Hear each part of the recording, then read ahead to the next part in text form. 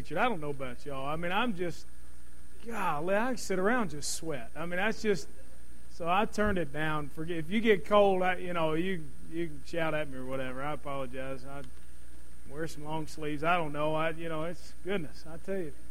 And on Sunday morning, you get everybody in here, and those lights, you don't realize how much heat they put off. And so last week, I was wringing wet, and Bruce was on me when we get down to the gym for the meal afterwards. He said, Pastor, take your coat off. I said, man, I'm soaking wet. You had no idea. The coat's covering up all the sweat underneath, So anyway, I tell you what, Nancy and I, we got home today, and the kids, we put on a little video for them, and Nancy was curled up on the couch, and I was curled up about as tight as I could get up in a little chair, and we fell asleep. And I don't know what the kids did while we were asleep, but the house is still standing, so we're in good shape, I guess. I don't know. Boy, we were tired. I hope your day was good, and maybe you got some rest. And Eddie Clyde was giving me a little report. They had a good deal over at Eastwood today, and recognizing some of our public officials and things like that. So it was neat to hear that our community is doing well, I think, and I look forward to being able to contribute to that and just see Murray and this area just continue to be impacted by the Lord, and for us to come up with some creative ways to do that. So I look forward to that. I think we've got some great people and some really good-hearted folks that want to see our community just be impacted by Jesus in a very real way. And our young people to our adults, to our retired folks and senior adults, and all the way from birth all the way up. And I hope that we'll begin to see that. So as I warned you last week, I'm going to find you. So I know somebody stole my stool, so I think you're sending me a message to stay up on the stage, but I'm not going to do it. So I'm going to come and I'm going to get with you tonight. So I wanted to kind of follow up what we talked about last Sunday night, which was, if you remember, and I know it's been a long week, and you may have fallen asleep Sunday night on me, I'm not sure, but we talked about just the power of the interactions that we have that sometimes we just miss, and how the lives of Hannah, who had a son named Samuel, who was impacted by a priest named Eli, and Samuel later anointed a king named David, who was used in God's plan to bring Jesus to the earth. Now, God was going to bring Jesus to the earth one way or another, but all those people got to be a part of it. And it was really cool. And so they had probably no real idea that that's what was going on. But the power of those interactions, everybody played their part. And so we talked about that last week. And I want to kind of follow up on that this week and talk to you about the power of something else that happens within those interactions that we have with people on a regular basis. Now, I wanted to kind of start tonight by seeing if maybe we have a little trivia, little quiz show, so to speak, and nobody's going to fail the quiz, so don't feel like you're going to walk away thinking that you don't know anything and all that. But I've got some quotes from some presidents that I just wonder, some of them are well known, some of them maybe you have to think about the person to kind of get an idea of who said it. And these quotes will all come from presidents from 1900 to the present. Okay, so folks that we're all probably familiar with, not going way, way back to the foundation of our country where we may not really know a lot about them. But I just wonder, maybe if you kind of go through, maybe if you're writing something down, just write down who you think said these particular quotes. How's that, all right? So then we'll dive into the Scripture here in just a minute, because I want to think about tonight the power of our words. And we'll look at a passage of Scripture that really talks about that. But presidents carry great power in their words. What they say can become policy very quickly. And sometimes what they say they don't want to become policy, or they don't want everybody to know, but it can very quickly. And so here are some quotes. And again, presidents from 1900 to the present. Okay, so including our current president, and all the way back to 1900. All right. So here's a quote from one of our presidents. A man is not finished when he's defeated. He's finished when he quits. A man is not finished when he's defeated. He's finished when he quits. Now, just get an idea of who you think that is. We'll come back to him in just a minute. And I'll make sure that we go in the right order, and we'll see who, if anybody here, can get a couple of them right. So we'll see.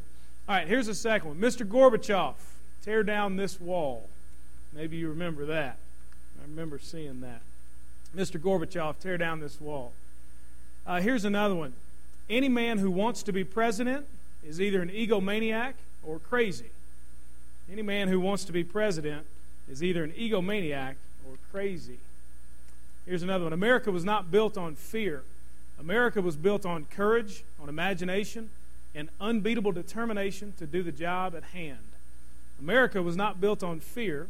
America was built on courage, on imagination, and unbeatable determination to do the job at hand. Here's another one. There is nothing wrong in America that can't be fixed with what is right in America. There's nothing wrong in America that can't be fixed with what is right in America. Here's another one, probably familiar to you. And so, my fellow Americans, ask not what your country can do for you. If you know it, you can say along. Ask what you can do for your country. Hopefully some of you get that one right. That's one I would have known. I would have gotten that one right. Some of these other ones, not sure. Here's another one. Recognizing and confronting our history is important. Transcending our history is essential. We are not limited by what we have done or by what we have left undone. We are limited only by what we are willing to do. Recognizing and confronting our history is important. Transcending our history is essential. We are not limited by what we have done or what we have left undone. We are limited only by what we are willing to do. And I'll give you one more. A good leader can't get too far ahead of his followers. A good leader can't get too far ahead of his followers. So we'll roll through these and kind of see if anybody's got an idea, and I'll tell you the right answer here in just a minute. All right, how about that? So the first one I read was this. A man is not finished when he's defeated. He's finished when he quits. Anybody got an idea on that one? What do you think? Roosevelt? Anybody else got a guess? Roosevelt, the consensus then? Actually, that was Richard Nixon, so I guess he was finished because he quit. So kind of ironic, I suppose. But it does. It sounds like something Roosevelt would have said. It's interesting to think about the character, what we know of these men that have led our country, and try to match them up. That's pretty interesting. That was Richard Nixon. The second one was Mr. Gorbachev, tear down this wall. Who was that? Ronald Reagan. Absolutely. That was a very powerful moment. If you happen to be watching that on TV or have seen it, since then, and you remember that. The third one, any man who wants to be president is either an egomaniac or crazy. Any guesses? That one's kind of a toss-up. Could go either way. That was Eisenhower who said that. And Dwight Eisenhower. All right, the fourth one was this. America was not built on fear. America was built on courage, on imagination, and unbeatable determination to do the job at hand. What do you think? Anybody? Any guesses? Nobody wants to be wrong, do they? That's right. Okay. That's good. Good. I mean, we've had some pretty good presidents throughout the last several years. There's a lot of guys who have been, some guys that did a good job. That was Harry Truman. Harry Truman said that. Like I said, I will only have one right now if I were you. That's all I'd have. So, all right, here was the fifth one. There is nothing wrong in America that can't be fixed with what is right in America. Anybody know that one? I remember when this was said, so that'll give you an idea a little bit, fairly recent. It wasn't Bush, but it was Bill Clinton. Bill Clinton said that. Nothing wrong in America that can't be fixed with what is right in America. The sixth one was this, that I think that many of us probably know, and so, my fellow Americans, ask not what your country can do for you, ask what you can do for your country. That was Kennedy. You remember when he gave that speech? That was at his inauguration, and that's what he challenged America to do. So, the seventh one was this. Recognizing and confronting our history is important. Transcending our history is essential. We are not limited by what we have done or what we have left undone.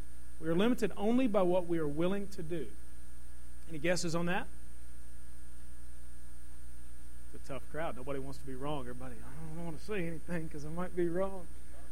So, hey, I'm telling you, if I were in your shoes, I'd be guessing too. That was George W. Bush, as a matter of fact, our current president. And the eighth one that I gave you, the last one, was a good leader can't get too far ahead of his followers.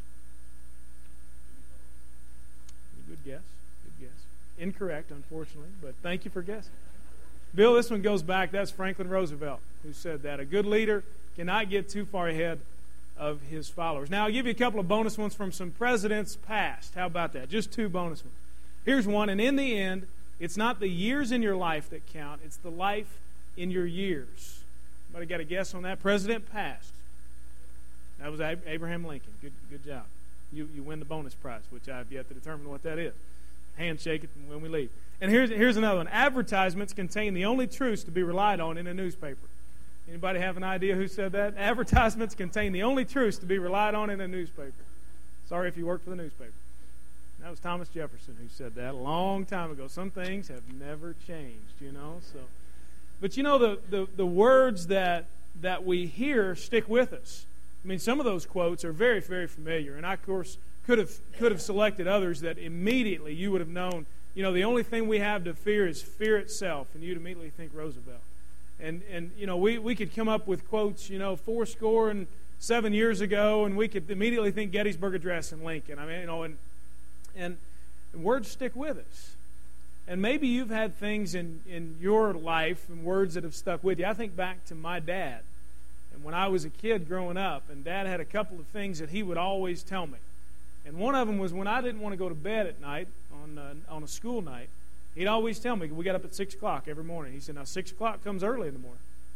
And I think, Dad, it comes the same time every day. It's not any earlier than it was yesterday, but 6 o'clock comes early tomorrow morning. Better go to sleep.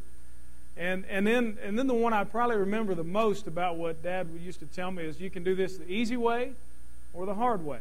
Now, the easy way was I just did what he said. The hard way was I did what he said right after I got my butt spanked. You know what I mean? So that would exactly, bam, and he'd hit me, and I'd do what he said then, So my tail would get whipped, and I'd get in line then. Easy way or the hard way. Now, I want you to think of, maybe get in your mind, some of the things over time, the words that have stuck in your mind, good, bad, or otherwise. What is it that's in your mind that every once in a while comes back up? Maybe some encouraging words somebody's told you. Or maybe you came from a family that words of encouragement were nowhere to be found. Maybe you constantly heard, I love you, in your home. Maybe you never heard it. Maybe you've had words that have stuck in your mind that cut you to the core. The old saying is, sticks and stones may break my bones, but words will never hurt me, and that could never be further from the truth than what it really is. I mean, words can absolutely hurt you. And some of us in here have been destroyed by the words that we've heard. And I want you to take a look at just a little verse that I think can resonate with us tonight. Turn to the book of Proverbs. When you get to Proverbs, look at chapter 18.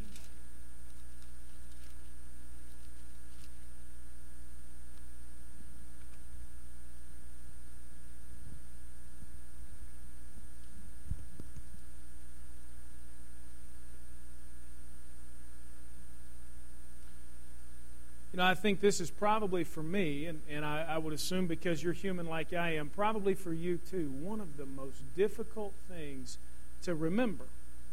It's such a habit for us just to talk about things, and we just talk with our friends or talk with our family, our husbands, our wives, our children, grandchildren, and so on.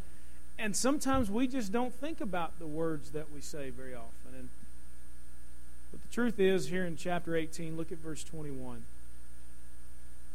The tongue has the power of life and death, and those who love it will eat its fruit. The tongue has the power of life and death. Well, if you've been impacted by that, you know the tongue has the power of life and death. You ever been in a situation where all you need was somebody just to say, I love you, I care about you, and that comes through and somebody does, and it's just not just turn your day around. That's all you need is just a word sometimes. But boy, if you've ever been in a situation where the last thing you needed was somebody just to throw another dart and they say something. The last thing you need is another word of discouragement, and that's exactly what you get from that person that you interacted with. The tongue has the power of life and death. You think about those phrases that may be going through your mind right now, the stuff that you heard when you were growing up, or even since then, maybe from a spouse or from a parent or from a child, and you hear those things. I know that my kids are still developing and learning, but I sometimes hear them say things, and I think, oh, I wish they wouldn't have said that to each other. I don't want you in my room. Get out of my room. It's mine. Things like that. And they are still growing and developing, and everything's mine when you're that age. And but boy, I just wonder, what will their words be like? What will stick with them? And I'm thankful that I had a family that loved me and loves Jesus, and they built into me words of encouragement. But I've also seen a lot of people that are so impacted by the words that people have said that the tongue that has affected them has brought death. If you think about some of the principles that the Bible lays out for the words that we ought to say, get in your mind some of those things. Just things that you know are in the Proverbs or maybe in Psalms or things that Jesus talked about. Think about some of the teachings from the Bible about what our speech should be like. And I'm not going to put you on the spot to quote the verse, okay? That's not going to be the issue. But what are some of those principles from the Bible that God has taught us about the words and the conversations that we have? Anybody remember something like that? Just feel free to call it out. What are some of the principles that we've got there in the Scripture? Yeah. Honor your father and mother, boy, and that can happen absolutely through the way that you talk to them. Absolutely. What else? What else about the words that we say, the conversations we have? Absolutely. The Bible says it ought to be to build others up. And if we talked like that, we'd probably talk a lot less, because a lot of times what we have to say is not building others up. I mean, that's just human nature. That's the way we are sometimes. What else? What else do you remember from what the Scripture has to say?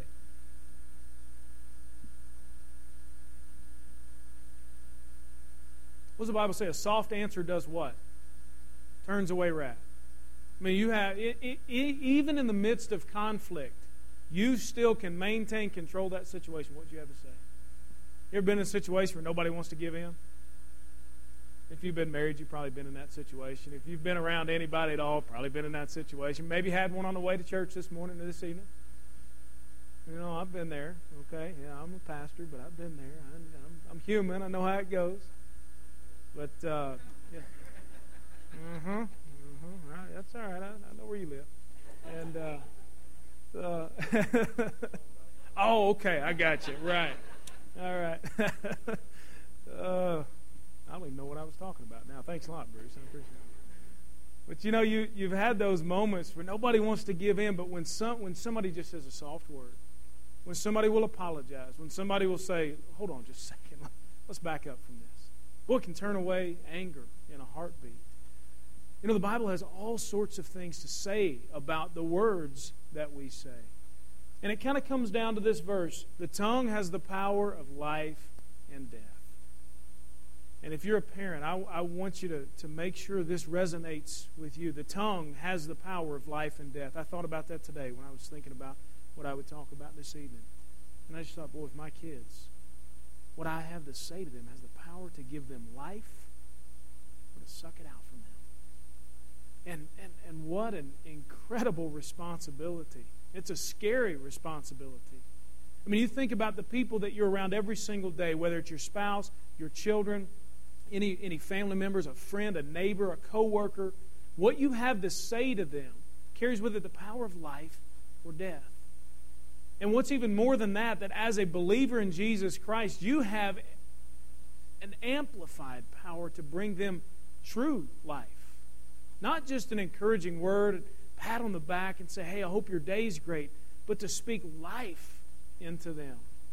And I hope that each week, and this is one of my goals as fulfilling this role of pastor, is to speak life into this church, to speak life into you as an individual, into you as a family, into you as a body, to speak life, because the world wants to take it away from you.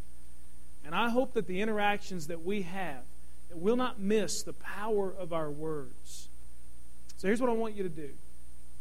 I want you to do two things. One is before you leave tonight, and the other will be after you're already gone.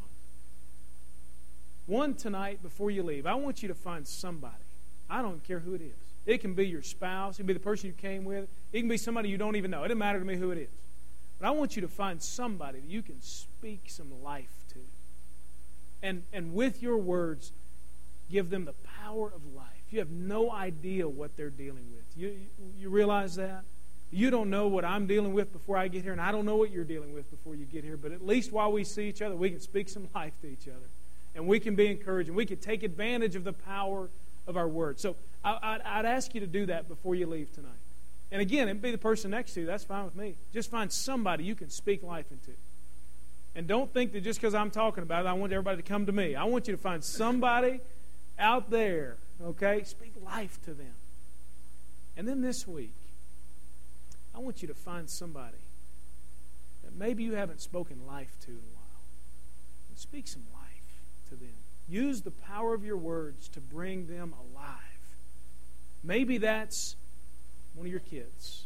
Maybe that's one of your parents. Maybe that's your spouse. Maybe that's your neighbor. Maybe that's whomever you come up with. But take advantage of the power that God has given you through the words that you can say to speak life to them. Imagine what can happen if you're that person who speaks life to people. Number one, you're going to be a whole lot more popular. Don't have any friends? Start speaking life to people. You're going to have some friends. Because they want to be around. People are desperate to be around people who don't take life from them, but give it to them. Number two, you're going to be right in the center of God's will, because that's what Jesus did. When you think about His life, He was constantly speaking life into people. He saw fishermen by the shore, spoke life to them, said, "Follow me." He saw a lady at the well and spoke life to her and brought forgiveness. Every person he interacted with came alive as a result of that. What if you were that person? What if we were that church that anytime somebody walks through those doors, they know they're going to have life spoken to them? And so I hope that tonight, before you leave, you'll find one person, speak some life to them, an encouraging word, something about them that they need to hear. Or just say, "You know what? I love you, and I'm glad I know you. And you've been an encouragement to me." And then this week, find that person who maybe you haven't spoken life to in a while, and speak it into them. And parents, I want to challenge parents of children that are still in the home. And that's me included. And that's Nancy, and that's some of us in here. I want to challenge us to daily speak more life than we speak death. Because it's one or the other. I want to challenge us to speak life to our children. If you're the parent of young children, begin speaking life to them, and maybe it'll rub off on them. Maybe it'll just trickle down. Maybe you can challenge them in some way. We all have this power to use our words for life, and I pray that we'll do it. So I'm going to ask Randy to just lead us in a closing song. We'll wrap up that way. And don't forget, don't let Satan distract you on the way out.